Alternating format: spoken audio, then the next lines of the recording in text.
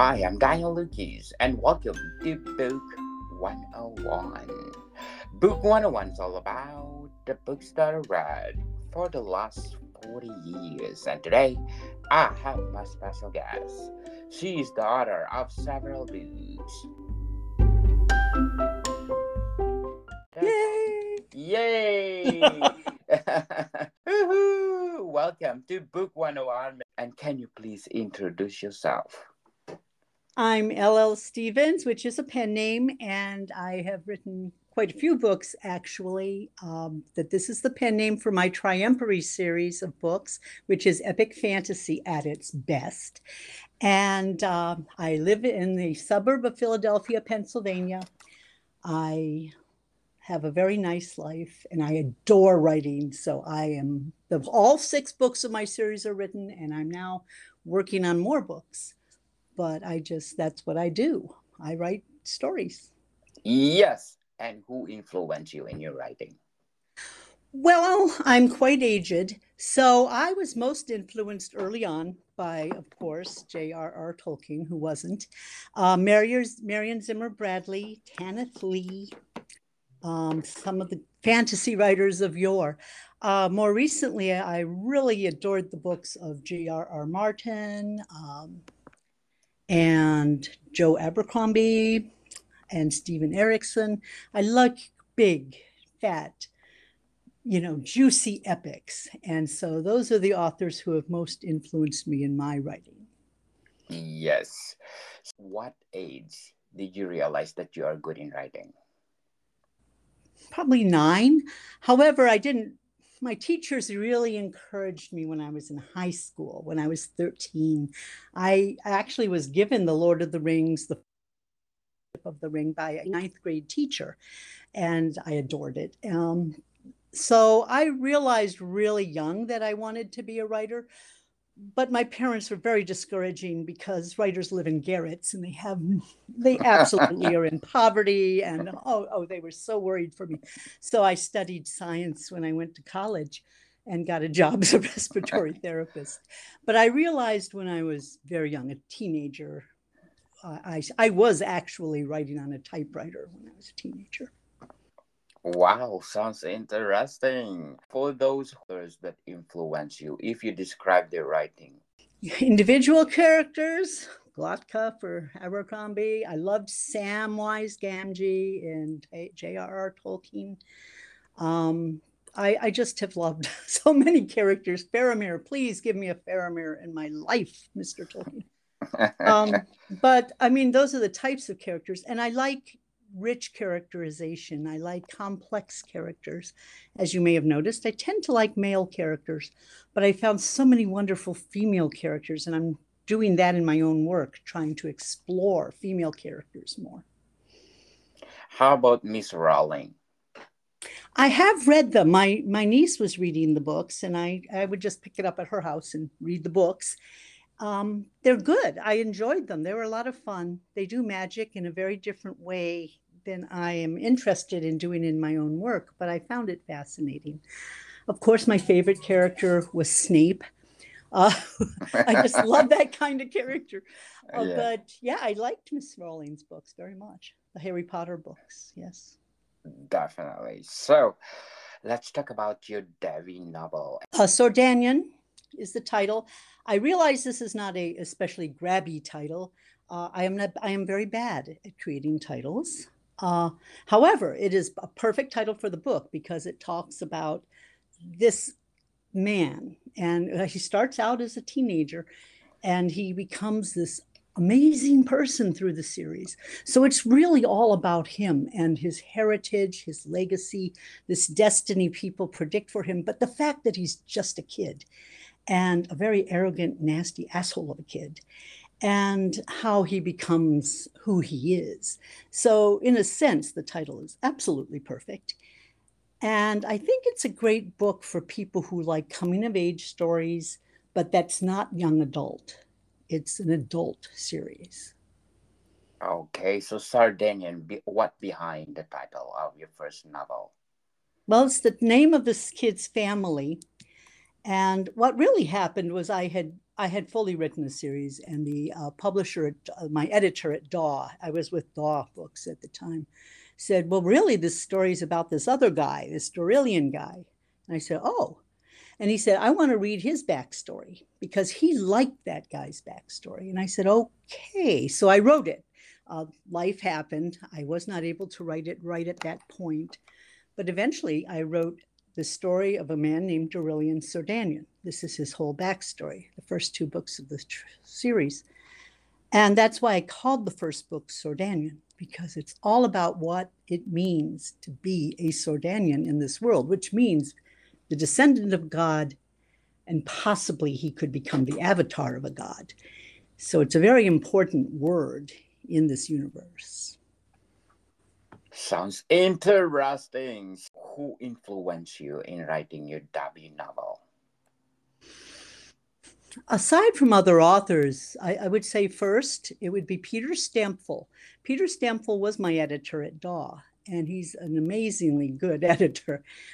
He read the series and he said, like I said, he mentioned, this is the guy this whole series really is about, and I want to see his story. So that was very influential. I might not have written the first book, Sordaneon, or the second book, Keld King, at all if he had not pointed me in that direction.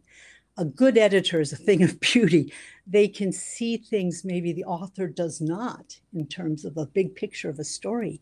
So he was amazingly influential. The second most influential person was my husband, Steve. He was willing to support me while I wrote the story.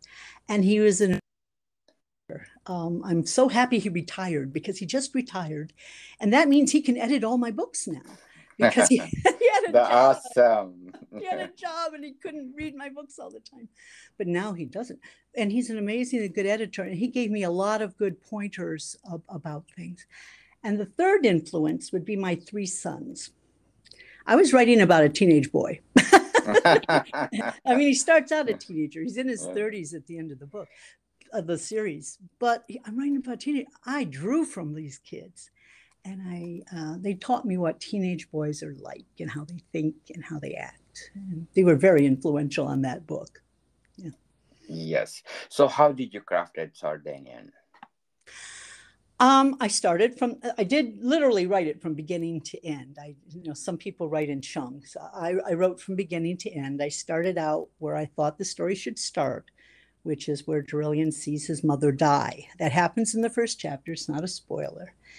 And his brother born, and his brother is born too premature to live, except he does. And that's part of the storyline.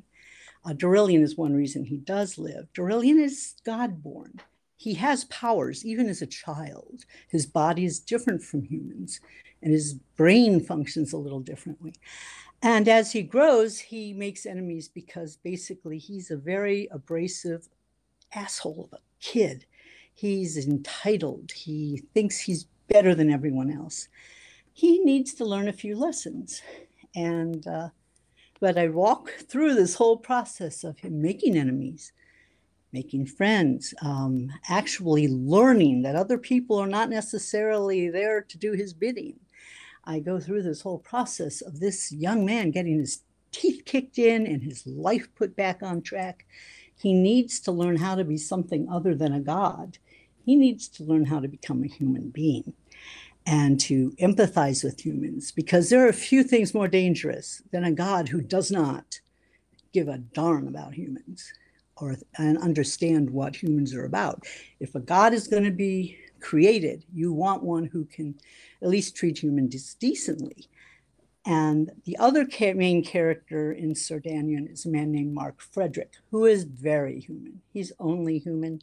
He has no God-born blood or traits, but he does have one thing, which is a great deal of patience and a wonderful understanding, because he's allied with the Wall Lords. And in this book, there's 2 branches of the God-born. Dorilian's family, which is kinetic and weaponized and powerful, and the Wall Lords, who are also powerful because they can see into the past and into the future. They can see through time. And because they can do that, they've been able to construct a society in which certain things are meant to happen. And Mark Frederick is allied with them, he's part of them, and he's able to help guide Darillion into being a person who is not as destructive as maybe he could have been. Are you the writer that you plan first? No, no, that sounds strange when I say I wrote it linearly, but that's because I'm a pantser. I write from the seat of my pants. I always have a general idea where it's going. And in the sense of in Sordaneon in particular, I knew exactly where it had to go because it had to lead to these other books that the editor had said, I want that guy's story. But the other books, a lot of stuff had already happened. So I knew where it was going. I started in the beginning and I just wrote it. And as ideas come to me and I say, okay, I think that's how the story's going to go, I follow it. As I describe it to other people, I put a character on the page and I follow that character. And this is not just the one main character, but the other characters. I follow them and I see where they go and I see what they think and I see where they take the reader. And I want to do that. And they come together in interesting ways. And I just follow that. And I just keep writing until I reach the point I want to reach. So you consider yourself as a gardener instead of an architect in terms Excellent. of writing, right? I have a regular guest here, Steve Thread, the same like you. He's a gardener, just write and write and write, and he wrote I think 19 novels as so far as I know.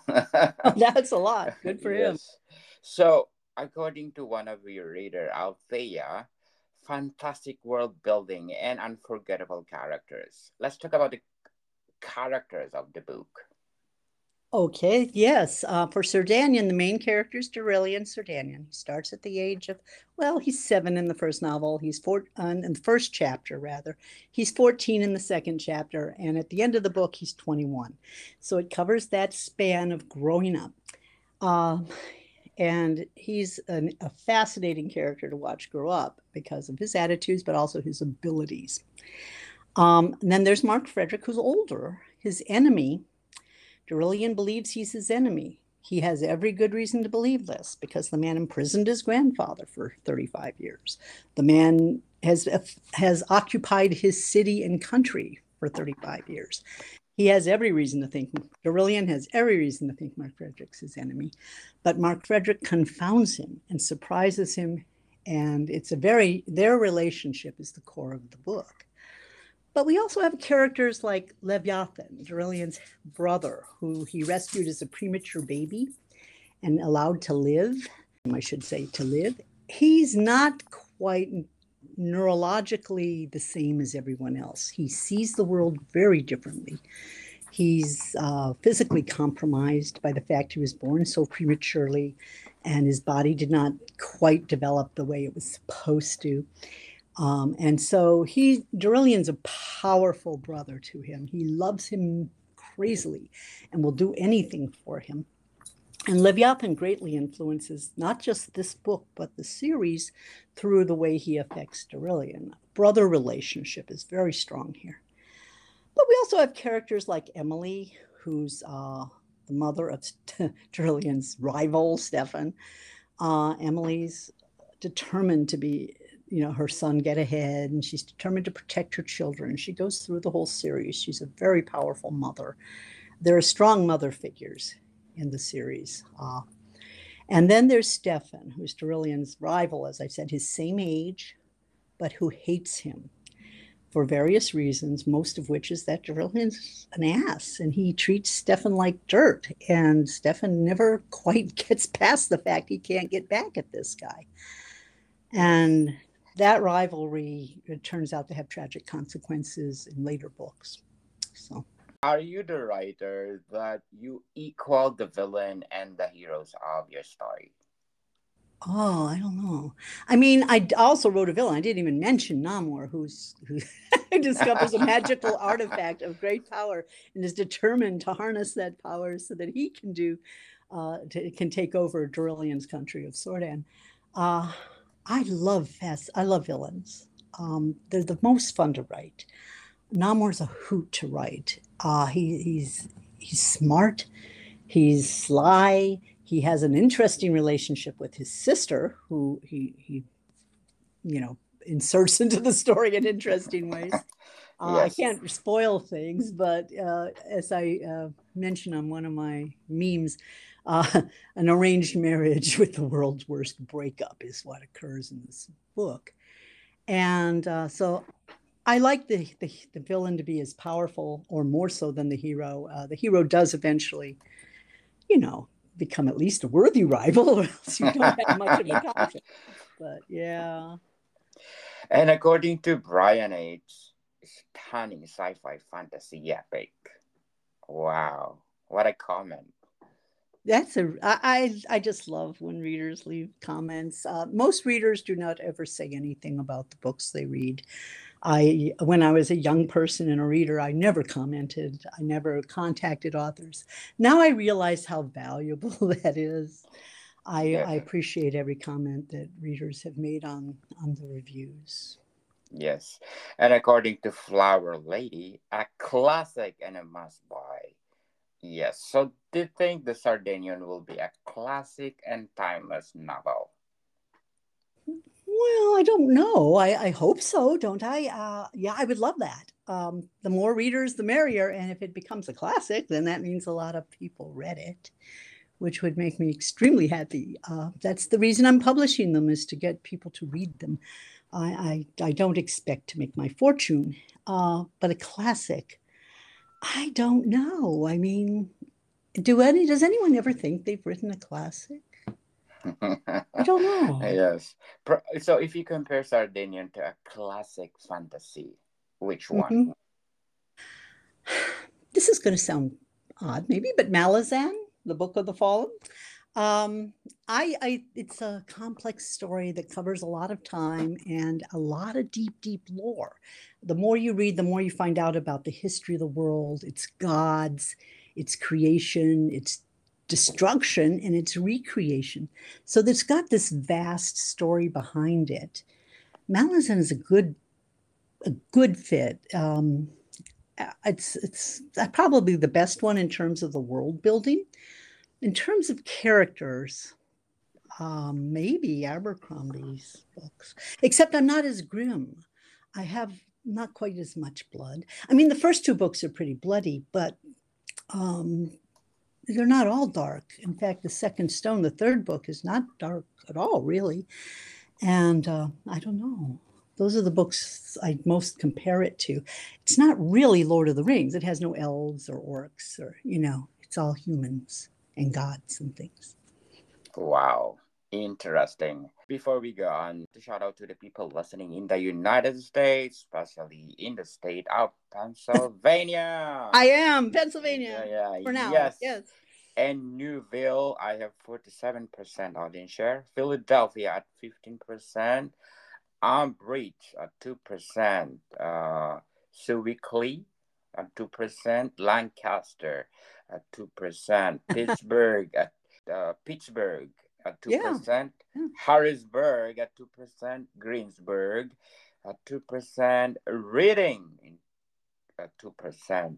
Northumberland, what they Carlisle, Media, Springfield. Media, Springfield. Yes, Yeah, that's actually where I live, is yeah. Springfield. Oh wow! Shout out to these It's a people. suburb, right? Right. Mountjoy, Archbald, Carbondale, Sugar Run, Milford, Aliquippa, Horsham, Havertown, Scranton, Quadersport, Mountain Top, Birdsboro, North Versailles, or Newfoundland, Norbert, Northtown Square, Howley, Beaver Falls, Consberg, New Holland, Nanticoke, Easton, Wayne, and Bethlehem. Oh, you have a Bethlehem in Pennsylvania. Yeah, yeah. And yeah, that's Wow, and you go to a lot of places. yes, Allentown, but not delays. Thank you so much for supporting this podcast, because this podcast is created to empower writer all over the world, like Miss L.L. Stevens. So, Mr. Stevens, are you an indie or traditional publishing? Indie. My publisher, Forest Path Books, is a small indie publisher that publishes diverse viewpoints and also just looking for excellent fantasy to present to readers. It's a small publisher located in Washington State, and so I like a publisher. I'm not self-published because I am lazy. I I don't want to spend all of my time dealing with Amazon and Kobo and Barnes and Noble and different sites to put up the books and put up new files and make sure the errors are all corrected. And that stuff. If I had to do that, I probably would not publish. I just enjoy my books and give them to my children when I die. But this publisher approached me and said, I really would like to publish your series. And I'm like, would you? Excellent, please do. And I gave her the books to publish. So an indie publisher, but not self-published. Oh, so what are the pros and cons of being indie publishing? I think there's so many pros. I was published traditionally by Donald Wollheim Books, back in the before 2000, but I never had a choice of my cover when I was with the traditional publisher. I didn't have final voice on edits. There was a lot I had no control over. With an indie publisher, with this publisher, I have a lot of control in good ways. She provides great editing, which I need. I mean, I'm a decent writer, very, very good writer, actually, but a decent editor, but not a great editor. I have great editors through her. She gave me some say in the covers. I'm given a cover sheet. I'm allowed to suggest images and connect with the artist and have a say in the covers. I have a very strong opinion. I love my covers. They're traditional fantasy. They suggest exactly the kind of book it is. And they almost tell the story of the book. If you look at Sordaneon, then Keld King, then Second Stone, you can see the story progressing. I had a say in that. I think the downside of an indie publisher is that you don't have any money for advertising. It's up to me, and I'm not a good marketer of my own books, but I try hard. You can see me on Twitter. You can see I have a great Facebook page where I put up stuff. I have a website. I put up all my lore and my maps, and everything's on my website. I do want to give readers access to my images and my files and excerpts and short stories that I've written. But I don't have a marketing budget, and that's what you do not have with an indie publisher. But I have a great deal of say in my books, and that matters to me. Yes, that's why my podcast is here to help you advertise your books. Oh, thank you so much. I need it, but I also appreciate it. I like reaching out to readers. What is your inspiring word for all those people out there who want to publish their story? Don't give up. Don't give up. I have been working on this series for a long time, and I had given up until the publisher approached me and said, can I publish your books? But it's difficult to reach out to. A lot of publishers won't even look at the books that are sent in cold. You need an agent. A lot of agents, they don't even want you to send them. I know they say they do, but almost every query is rejected. It's so disheartening. And it's not that you're doing anything wrong. Your book can be very, very good and excellent, but it just doesn't fit what agents are trying to sell right now to the publishers, because what the main publishers want is quite narrow. Your book is special. I think every author, their vision is special, and they should write that book, and they shouldn't give up. If life makes it so you have to sit on your book for a few years, because sometimes that happens, then you sit on your book for a few years. But then later on, go back to it. Give that book a chance, because there are readers out there who want to read it. I am so heartened. There are some readers. I have fans. I have a small but rabid fan base, and they look forward to the next book, and that is so rewarding. I'm glad I put them out. And so I would tell every indie, self-published indie or just aspiring author, don't give up, even though it can often get very discouraging. Very well said, Mr. Stephen. Sordaneon, is this your first book of your trilogy? Yeah, it's actually a 6-book series. And yes, it's the first book of what will be 6 books. All 6 Oh, okay. books are written. I have written them all, but I'm editing them. As I mentioned, my publisher is a great editor too.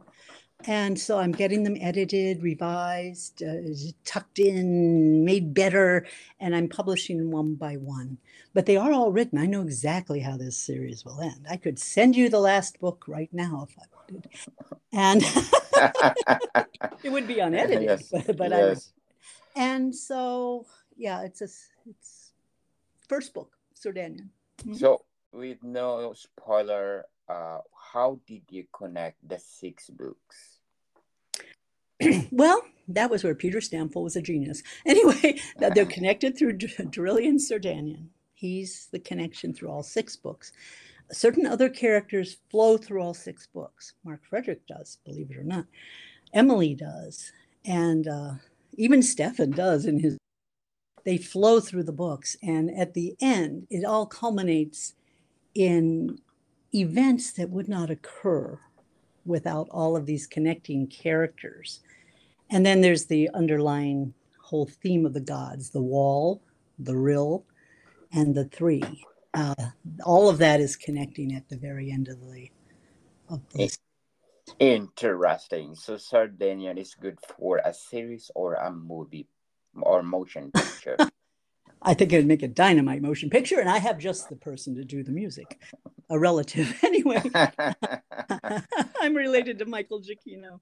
Anyway, Oh, but yes, it would make a great movie or video game.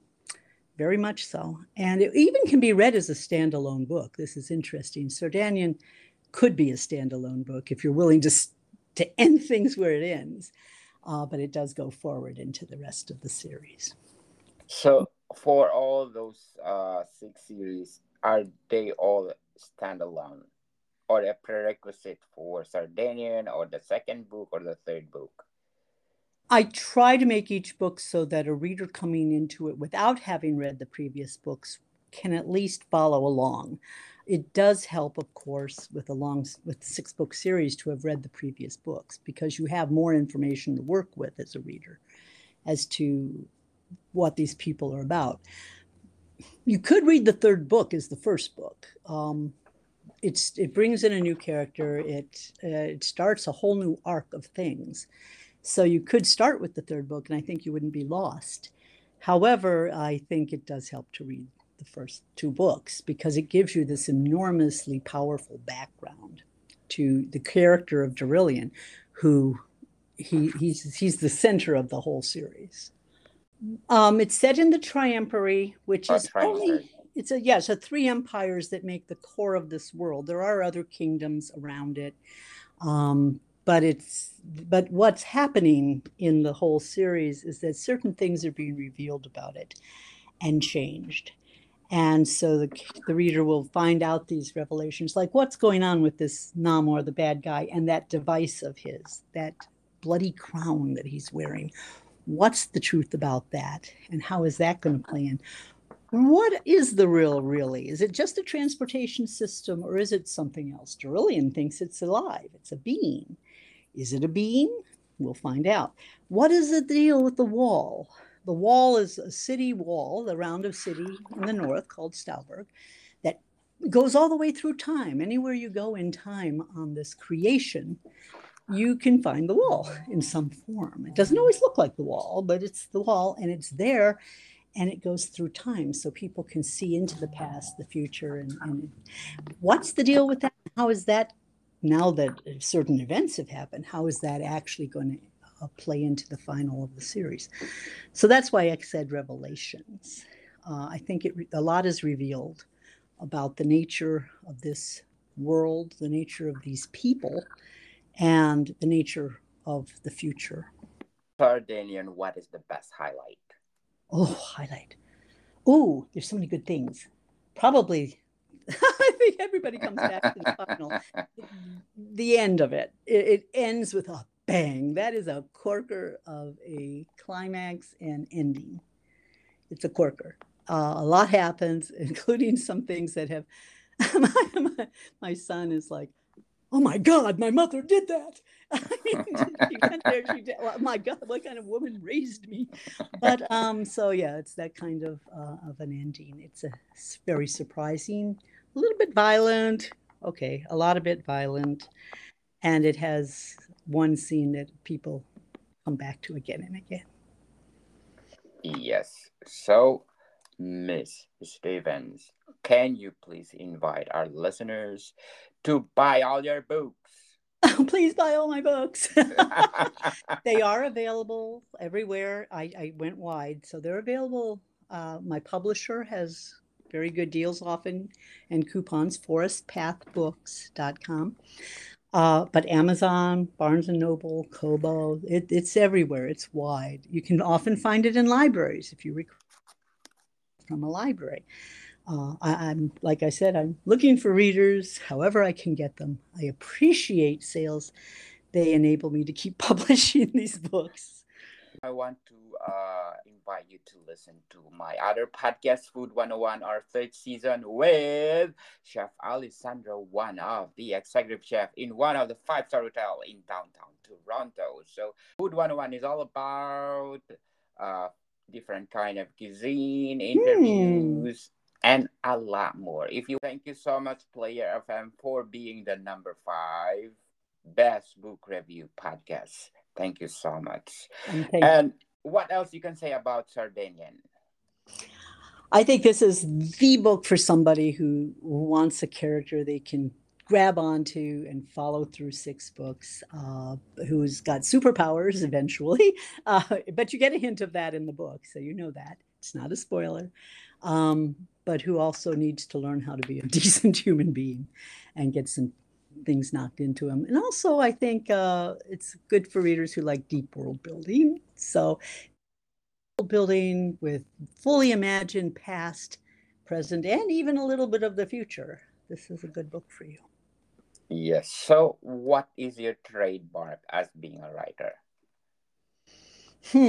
Used to be writing sexy scenes, but I haven't written any in this series. So let's see.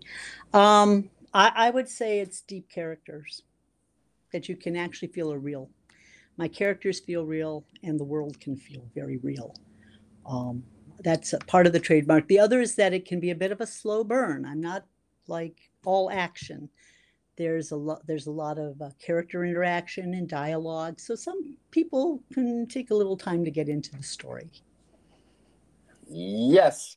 Thank you so much for your time. And thank you for having me here. This has been great. Yes. I truly appreciate it. You are most welcome, Mrs. Stevens, and I'll catch you next week. Thank you very much, Daniel. Yes. Modicon people, see you soon.